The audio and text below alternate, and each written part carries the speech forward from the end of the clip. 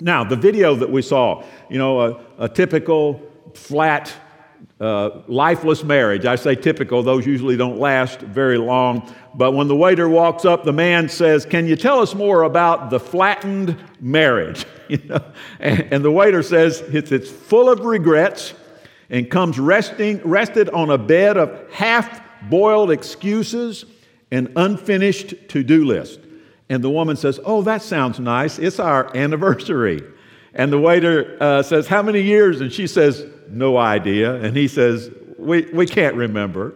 So the waiter says, "How about dessert on the house? Tonight's selection is the low motivation pie." And the woman says, "Oh, that sounds wonderful. It's our favorite." And the guy, or maybe the man, says that too. And together they toast to years of neglect. Well, today we're in part 3 of a 4-part series called I Choose. It's about the choices we make in our life. The idea is that our current life is a result of the decisions that we have made and the choices that we've made in the past. And I've put this up, this saying that we're familiar with. We make our decisions, and then our decisions turn around and make us. Now, that's been around for a long time. You can see the guy that originally made it. That was not in the 70s, by the way, unless it was the 1870s that he made that particular statement. But we are the sum total of the choices that we make, and the choices that we're making right now will determine who we will be tomorrow and in the future. Now, we were focusing on 4 big choices. The first one we took a look at was the choice of purpose over popularity. God has a purpose for us in our lives. And when we do what God wants us to do, what happens is we're fulfilled. Our life has meaning to it. Things go better. But when we try to live for the popularity of others, people that won't stick with us, life tends not to go very well for us. Then last week we talked about choosing surrender over control. We do have some responsibilities in our life, and there are certain things you don't have to pray about, you just do them. You don't have to pray about whether or not to do them. You can pray and ask God's help, but just do certain things that God has told you to do. But sometimes we just have to surrender certain things to God. Let's let Him, however they turn out, we just put them in His hands and let Him handle those things. Next week will be the last choice that we're going to be talking about. It's one we deal with every day, choosing the important over the urgent. What's really important in our lives over that which presses on us day by day. But today, let's start out with a negative thought. And that negative thought is this, and it gets better after this, by the way. The negative thought is this: everybody will experience pain in your life. Everybody will experience pain. Doesn't matter how well you live your life. It doesn't matter how good your decisions are. Doesn't make any difference how well you plan. Doesn't make any difference how well you take care of yourself. Everybody will experience pain. Now, you can make it worse and you can make it better, but everybody will experience pain. Here's what Jesus said in John's Gospel, chapter 16 and verse 33. He says, "These things I have spoken to you, that in me you may have peace." We all want that, don't we? "In me you may have peace. In the world you will have tribulation. In the world you're going to have trouble. In the world things are going to go wrong. In the world there's going to be some pain involved in your life, but be of good cheer. I have overcome the world." You will experience pain in this broken world. Sometimes it's going to be your fault, and sometimes it's not your fault. You didn't do anything, but stuff just happens. You lose your job. You get betrayed by a friend. You have a freak accident. You get sick. All kinds of stuff happen in this world that causes us pain. What we're going to talk about is, even though everybody's going to experience pain, we do have some control over the pain that we experience. And so today's choice is this: we choose discipline over regret. You can choose the pain of obeying your parents, or you can choose the pain that comes later from disobeying your parents. There will be consequences. You can choose. Sometimes those consequences, are the bad things that happen, and sometimes they're discipline that parents bring on you. You can choose the pain of living within your means today, or you can choose the pain of battling with a mountain of debt tomorrow. You can choose the pain of studying for that exam today, or you can choose the pain of having to retake that class sometime in the future. In a sense, you choose your pain. Some of you will remember this commercial from many years ago where the Fram oil filter guy would say, "Pay me now, or pay me later. You can put a few dollars into a new oil filter, or you can put a new engine in your car later. Pay me now or pay me later. So I choose the pain of discipline over the pain of regret. There is pain involved in both things, but the pain of discipline actually costs less and hurts less, and it has much better results. So let's talk about discipline for a minute. Define discipline. We're not going to. This is not going to be on the screen here, but in a dictionary, discipline will be define something like this: bringing a state of order and obedience by training and control. A state of order and obedience. To some people that sounds great, and some people that sounds really dull, but it's actually a good thing. Discipline is training that corrects, molds, perfects the mental faculties or moral character. Well, that all sounds good. It sounds like good stuff and good definitions and something you would read in a dictionary, but here's the definition that we're going to use for our purposes today, and will be on the screen. Discipline is choosing between what you want now and what you want most. Between what you want now, what you want most. Right now, what you would like to do is go to bed or go out and have some fun. What you want most is to pass that exam tomorrow. And so you better maybe choose now to do what it's going to take to pass that exam tomorrow. We're all going to experience some pain. We can experience the pain of discipline, choose that, or we can choose the experience of regret. And so here's what we're going to look at this morning. We're going to look at choosing the pain of discipline over the pain of regret. Pay me now or pay me later. Hurt a little bit now or hurt a lot later. We're going to start this by looking at a couple of principles from the Apostle Paul. And the first principle is one that you might find somewhat comforting. I do, and then I don't. But the first principle is this: choosing right, that is, choosing the pain of discipline, isn't easy for anybody. Nobody has an easy time choosing to do the right thing. You may look at some people and say, well, it's no problem with you. You're a pastor. You've been doing the right thing all your life. That's easy for you to make the right decisions. Well, no, it isn't. It isn't easy. It's not easy for anybody to make the right decisions. That's the reason we bring the Apostle Paul into this thing. You'd think if there was anybody that had the spiritual edge, anybody that had the advantage, it was the Apostle Paul. Paul was walking down the road one day in disobedience to God, and God spoke to him straight out of heaven. Never happened to me, but God did that to the Apostle Paul. God revealed all kinds of things to the Apostle Paul, and about half of what we call the New Testament, God spoke through Paul so that we would have that today. Paul tells us at one point in time that God called him up into what he calls the third heaven. And he was in the heaven where God is. And he said he saw things and he heard things that you cannot even express in the human language. You talk about a guy that should have a spiritual edge. For him, he ought to be able to do it anytime he wants to do it, do the right thing anytime. And yet, here's what Paul said about how hard it is to do the right thing. This is in Romans chapter 7, verse 15. If you know this scripture, you like it. Might confuse you sometimes, but you like it. Romans 7:15 says this. Paul says, for what I'm doing, I don't understand. I don't understand what's going on in my life a lot of times. For what I will to do, that is what I want to do, I have a desire to do, that I don't do, I don't practice. But what I hate, that's what I do. Kind of crazy sounding, isn't it? Now, I'm going to do something a little different today as far as reading these scriptures is concerned. I usually just use one version of the Bible. I'm going to read it in that version, which is New King James Version, which is what I use most of the time or a lot of the time. But I also like to use the New Living Translation for explanatory purposes. And so let's read that in the New Living Translation. Paul said, Romans 7:15, I don't really understand myself, for I want to do what's right. You feel like that sometimes? I want to do the right thing. I really, really, really want to do the right thing, but I don't do it. Instead, I do what I hate.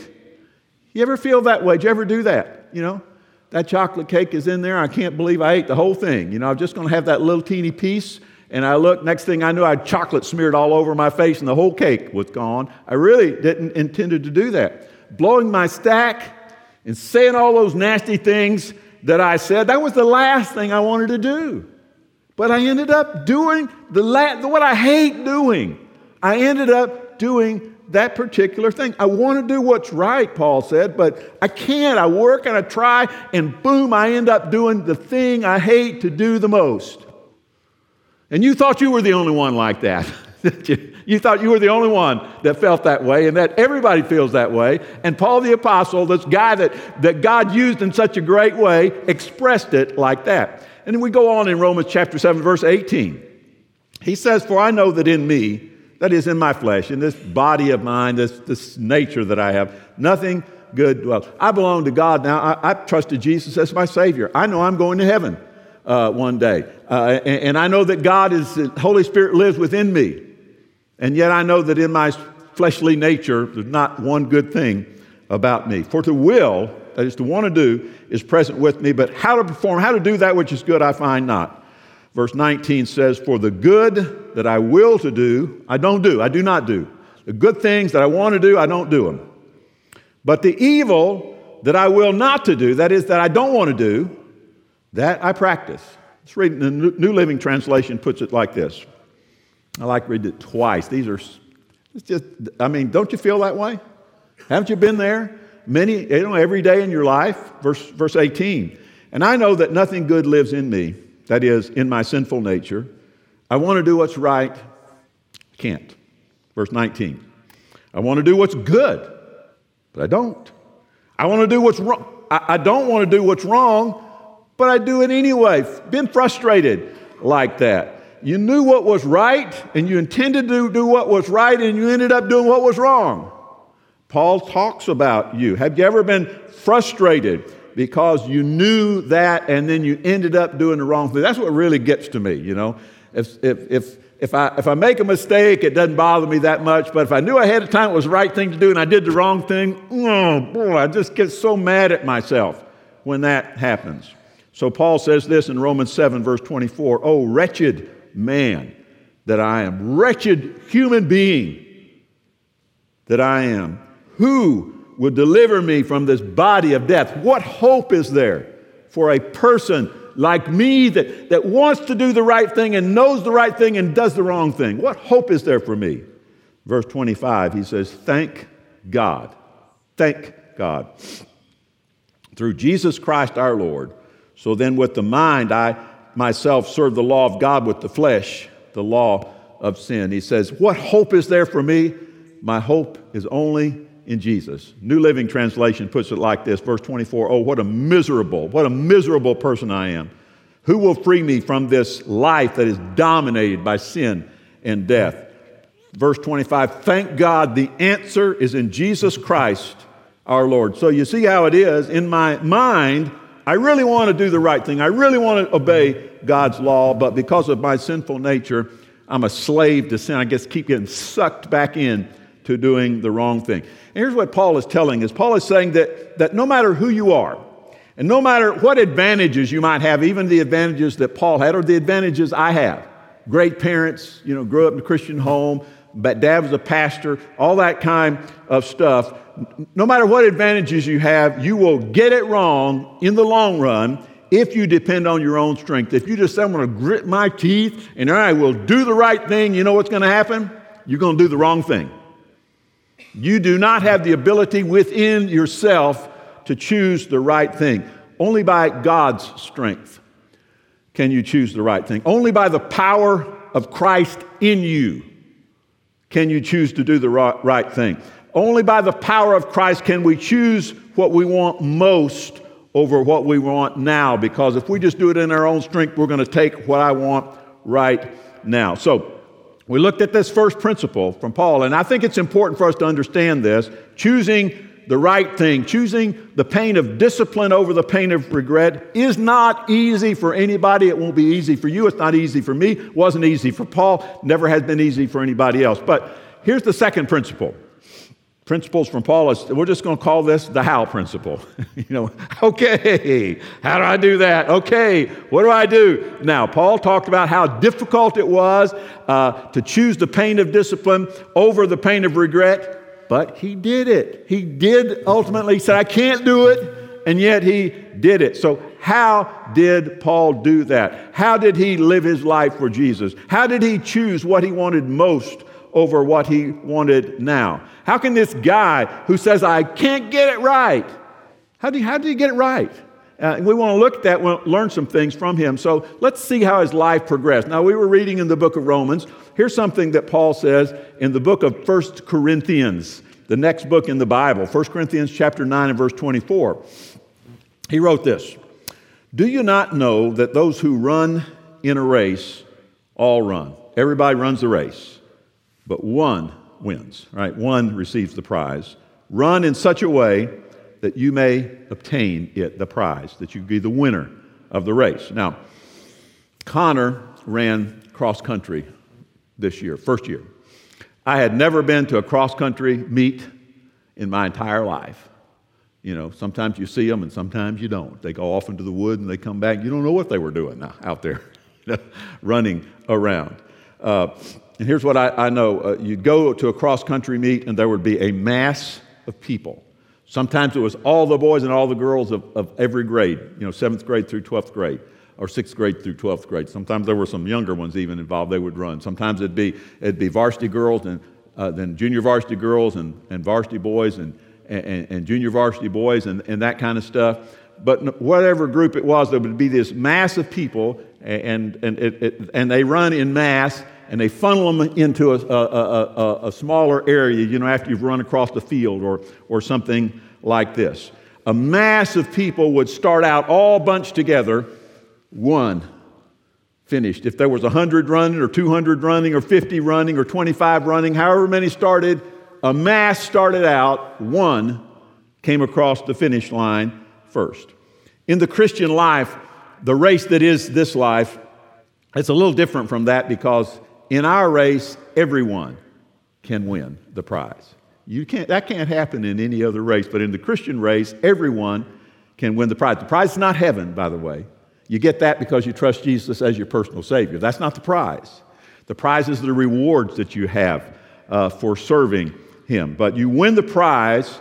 In order to win the prize, you have to run to win. Run in such a manner that you get the prize. The New Living Translation translates that 24th verse like this. Don't you realize that in a race, everyone runs, but only one person gets the prize? So run to win. So whatever you do, run in such a way that you will get the prize. Run to win the race. So, how do I run to win the prize? The next verse, verse 25, says this. 1 Corinthians 9:25 says this. And everyone who competes for the prize is temperate in all things. I just left that word in because some of us might think of the temperance movement, back in the early 1900s or something of that nature. That word temperate means exercises self-controlled or is disciplined. Everyone who competes for the prize is temperate, exercises self-control in all things. Now these people that were running in these ancient races, the Isthmian Games and the Olympic Games, the ancient games, these people did it to obtain a perishable crown, a crown that was made of something that would deteriorate, but we do it for an imperishable crown. Here's the way the New Living Translation puts it. All athletes are disciplined in their training. You're going to run in a race, you discipline yourself. They do it to win a prize that will fade away, but we do it for an eternal prize. All athletes are disciplined. Back to Connor in cross country for a minute. Connor goes to Pensacola Christian Academy, small school in comparison to the other schools that are competing, for most of these other schools that are competing. But did you know that Pensacola Christian Academy has the top cross-country runner in the entire district last year and this year? This guy takes off in the mass, and when everybody comes across the finish line, there's Tucker, is his name? Tucker? Hunter. Okay, his name's Hunter. There's Hunter, and then way back there, just coming out of the woods is the next person. And 5 minutes later, 10 minutes later, other people come out of the woods and cross the finish line. What is it that makes Hunter so good? Well, he gets up every morning, not just on competition day. He doesn't wait for practice at school. He gets up every morning, rain or shine, cold or heat, feeling like it or not feeling like it, and he runs at least 6 miles every morning, twice the length of the 5K race that they run in cross country. When he might prefer to eat pizza and lay in bed and watch TV and play video games and have chocolate cake, he chooses what he wants most over what he wants now. He chooses to get up and be a disciplined athlete and train so that he'll get what he really wants, which is that guy that crosses the finish line way before anybody else crosses the finish line. Similar to the athletes mentioned the Isthmian Games, the Isthmus of Corinth, and the Olympic Games on the plains of Olympia near the ancient city of Olympus. But they would discipline themselves. I just read a couple of things, kind of interesting as you read descriptions of these ancient athletes. One more modern writer says training for 10 months was required under the direction of trained judges. Abstinence from wine was required, and a rigid diet and a regiment of habits. They were trained and very specific and very disciplined. Epictetus, a first century Greek philosopher, says, and of course this is in English, an ancient English translation, "Thou must be orderly, living on spare food, abstain from confections." We didn't abstain from confections this morning. We had birthday cake, but that's anything. Abstain from confections. Make a point of exercising at the point of time. That is, when you're supposed to exercise, you exercise in heat and in cold. Not drink cold water nor wine at hazard. You stay away from that stuff. Horace, which was a first century poet, he said, "The youth who would win in the race hath borne and done much." That is, he's worked hard. He hath sweat and been cold. He hath abstained from love and wine. He disciplined himself. Paul is telling us here that life is like these ancient games. It's like a race for which you must train and discipline yourself. How is it possible to make the right choices? You make the right choices because every day, every hour of every day, you're concentrating, you're focusing on discipline and doing the right thing. Now, we do it. They did it for a temporary crown. One encyclopedia says the victor's prize originally was a crown of dry, wild celery. That sounds interesting. It was changed to a pine wreath in Roman times, the pine being sacred to the god Poseidon. As followers of Jesus Christ, the prize that we run for is much better than that, is eternal reward. I'm going to say again, it is not heaven.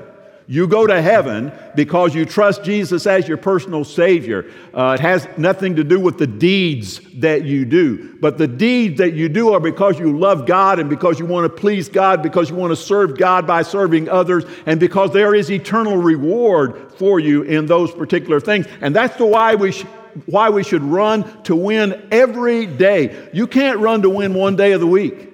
You won't win. You'll lose. You'll make wrong choices. You have to run to win 7 days out of the week. Not Sunday, or even Sunday and Wednesday, or Sunday and Tuesday, or Sunday and Thursday, or something of that nature. If you want to make the right choices, you run to win every day. In the book of Hebrews, the author of the book of Hebrews wrote this similar, talked about racing. Paul loved athletics. That's why it's okay to watch your favorite team play on television. Paul did that. He watched the games. He loved athletics. Hebrews 12:1. Therefore we also, since we are surrounded by so great a cloud of witnesses, that is, we have all these people that we know about and have been written about who did the right thing. Let us lay aside every weight and the sin which so easily ensnares us. We all have some sin that ensnares us. That word means ambushes us or encircles us or just gets us all tangled up. Let us run with endurance. Here's something about this race. It's an endurance race, this race that we're involved in where we're trying to make good decisions.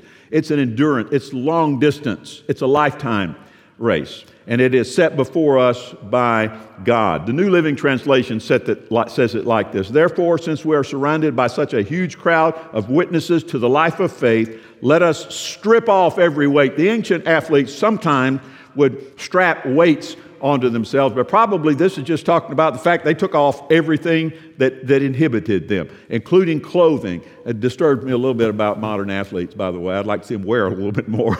sometimes. And this is not telling you to strip off your clothes, but it's saying whatever holds you back, and keeps you from doing what's right, don't just get rid of that. Especially the sin that so easily trips us up. And let us run with endurance the race God has set before us. God is the one who put it there. So we get up every day. I was asking April, how's school going? She looked at me, and I looked back at her, and I said, you just get up every day and you go do what you're supposed to do, right? She said, yeah, that's right. She loves school. She loves her kids and all that kind of thing, teaching. She's a teacher, not a student, or maybe she's both. But what we're talking about, it's an endurance race. Sometimes you feel like it, sometimes you don't.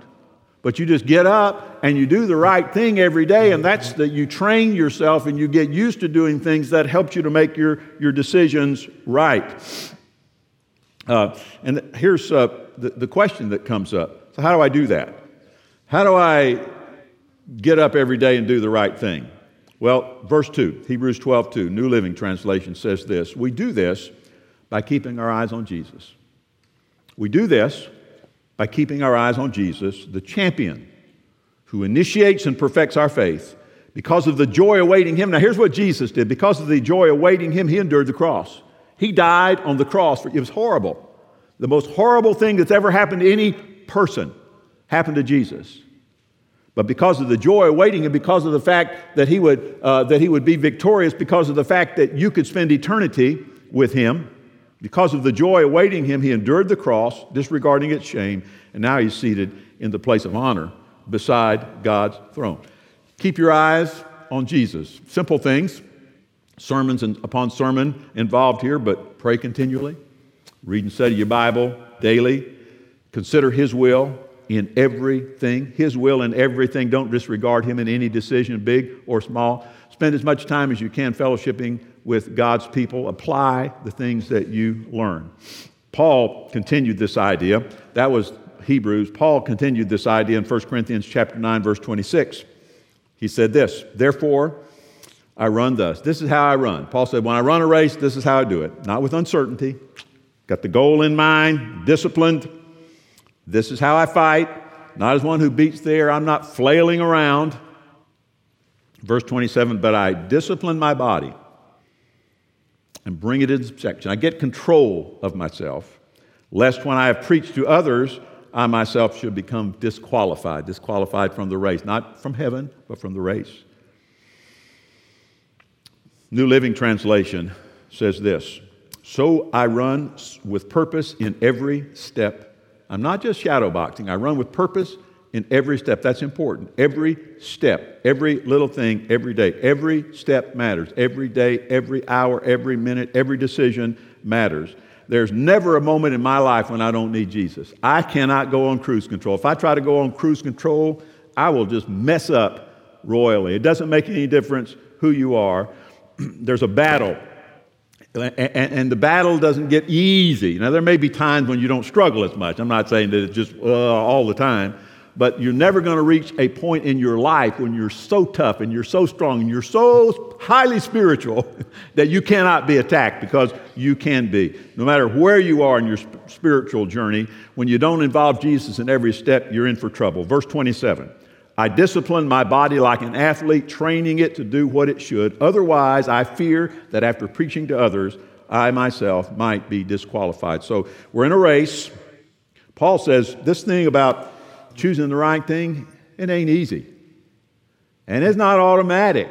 And don't think you got it locked up any time in your life, because it is hard to do. But here's what you have to do. You have to be like an athlete who trains and disciplines himself and says, so boy, I would really like to be doing that, but it keeps me from doing what God wants me to do. It keeps me from doing what is really important. So here's a question, two questions actually, two application questions as we close. This could be the turning point of your life. Maybe this point important for you. But first question is this: what do you want most? And give me something real, not want to win the lottery, because if I had $50 million or $280 million or whatever, I think I would take care of me for the rest of my life. Even if I lived to be twice 90, I think that would do it. Give me something other than $1 million or 3 wishes from Aladdin's lamp. Give me something. What do you really want? How about a great marriage? Maybe that's at the top of your list. Or to be debt-free, or to get through school, get that diploma, or for your children to be successful and godly, to be in better shape, to be out from under your student loan, to be close to God. What is it that you really want? Now, you may feel, well, boy, I got so many things, I don't know where to start. Well, just pick one. You pick 10, you won't be able to do it, but just pick one and work on that. So what do you want most? And then the second question is this: what do you need to do now? What do you need to do to choose now, to achieve what you want most? You want to be the person God wants you to be? We talk about it all the time. Read and study His Word every day, every day, every day. Pray about everything, not just some things. Do what you know is right. I don't know what I'm supposed to do tomorrow. Well, how about just doing what you're supposed to do today? And let tomorrow take care of itself. Spend time in community with God's people. Spend time at church. Spend time fellowshipping with God's people other places. If you want to be what God wants you to be. You want to lose 20 pounds? Diet and exercise. Might have to get some professional help somewhere along the line. You might need a trainer. You might need a doctor. Because people have different kinds of physical issues. You want to have a better marriage? Get closer to God. Don't make everything all about you and what you want and the needs in your life. Put your spouse first. Communicate. You may think you're communicating, but probably not. I think I'm communicating a lot of times, and I'm not. Do fun stuff together. I say this: do fun stuff together. You want to stay married, stay happy, do fun stuff together. Not just hard stuff, not just family stuff, but fun stuff together. You want to get out of debt? Get a job. Spend less. Track your spending. You got to know where it's going, right? Take a financial class. It's all hard work. I'm not going to I didn't put the word on the screen, but I should have put the word work about this big up there. It's work. Work, work, work, work. Choose your pain. So, what do you want most? Think about it. What do you want most? If you don't think about that, you're never going to get it. What do you want most? Number one thing. And what do you need to choose now to achieve what you want most? Now, one of the keys to this whole thing, Paul said, what a wretched man I am. How am I going to do this?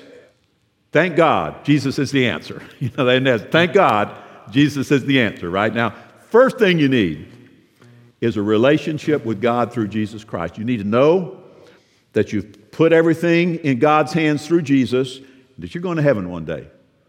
Because you can slip and slide and do all kinds of stuff and mess up and be good and be bad and be all around. God's got you. Trust Christ as your Savior. Know that you have turned everything over to Him. It's called being saved, called being born again. A lot of different phrases are used in Scripture. But know that you have that relationship with God through Jesus Christ. You do that by understanding that you can't make it on your own. You do that by understanding that you have to trust Christ as your personal Savior. You have to turn everything over to Him. Then once you've done that, once you've trusted Christ as your Savior, then you can put Him first in everything that you do. So let's bow our heads together right now, shall we? Father in heaven, thank you for Jesus, and thank you for the life that we have in Him. Thank you for caring about us and working in our lives. Thank you that you're always available to us. And all we have to do is turn to you. And as we turn to you, I know that you'll accept us. Guide us in, first of all, answering the question, what do I want most? And then secondly, what do I need to choose now in order to make that a reality? In Jesus' name, amen. Let's stand together, shall we?